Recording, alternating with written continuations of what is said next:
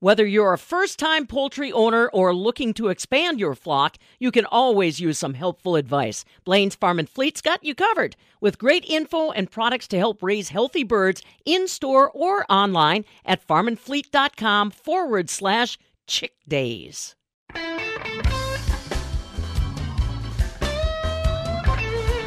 Putting the cheese on the crackers. It's Pam Jahnke and the Wisconsin Farm Report. 5:47 as we get started now on a Tuesday morning, and really, temperatures are doing pretty good right now. La Crosse, you're at 25, Mauston 27, Fond du Lac 30 degrees, Beaver Dam 30, and Madison 32. But exercise caution as you head out this morning. Looks like they're throwing caution to the wind as they get back to trade activity in Chicago after the President's Day holiday. John Heinberg, market advisor with Total Farm Marketing by Stuart Peterson, joining us live this morning. I was particularly impressed with the action we're seeing in the wheat market, John. Last time I looked, we were double digits higher. What's going on? Yeah, well, we got a little bit of an announcement overnight. China is looking to reduce or take tariff-free exemptions on about 700 products here from the U.S.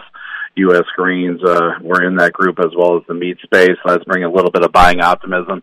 Plus, we had a pretty rough day in the greens overall on Friday. They might have been a little bit overdone as well. Sometimes you get those snapbacks, especially after a 3-day weekend like that. The money's looking for some place to go here on Sunday night, and grains are a pretty good value after a fairly rough day. Wheat market's been pretty heavily sold off recently off those highs, and it was probably poised for a bit of a short covering rally. And when you get that thin trade on Sunday night, there's not a lot of players out there, so we hit a bunch of stops, and the market can jump pretty quickly.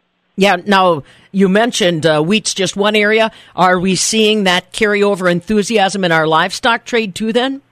We should see some of that today, I would assume. First off, the cattle market, the money was aggressively moving out of that market. We snapped back real strong at the end of the week last week. So right now, I mean, on the short side of that equation is kind of looking at being underwater here. So, and with some favorable news, maybe on the trade front, especially with the mention of pork and beef being in that tariff exemption. The anticipation that China could step into that meat market will probably help out that cattle market.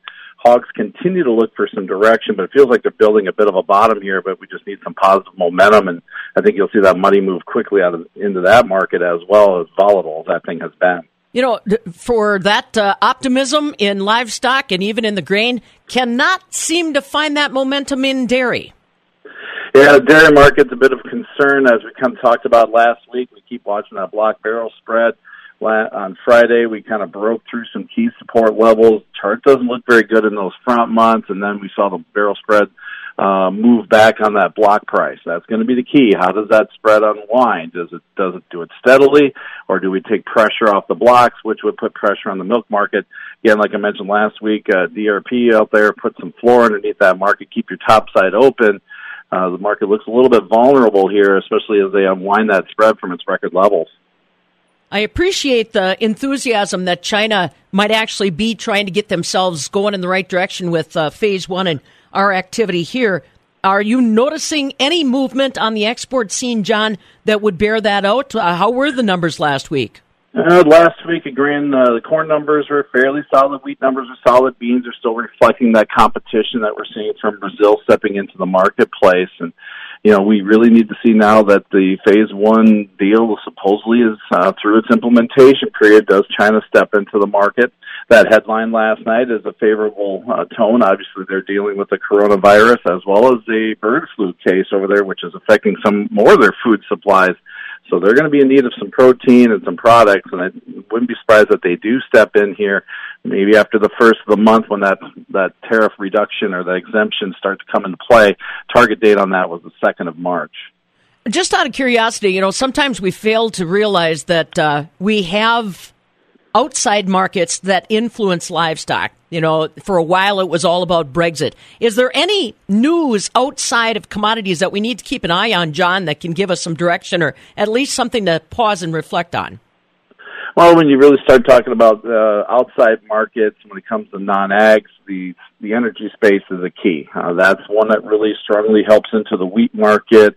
Crude oil gets some stability that helps out the Russian ruble currency. and that makes Russian wheat more expensive. Therefore, U.S. wheat is more competitive. And those are indirect correlations. To me, of the outside markets the most, the currency market is the most important one. You've got the Brazilian real at record lows against the dollar that just puts a lot of weight on our soybean prices. I'm optimistic we're up a couple pennies today, but the close on Friday was not very good. You had a chart that rallied 25 cents over a 9-day rally, which for beans is minimal, and the funds actually got a little bit shorter. So that just makes me a little nervous that the money can push that bean market down given the window and the competition that we're seeing here.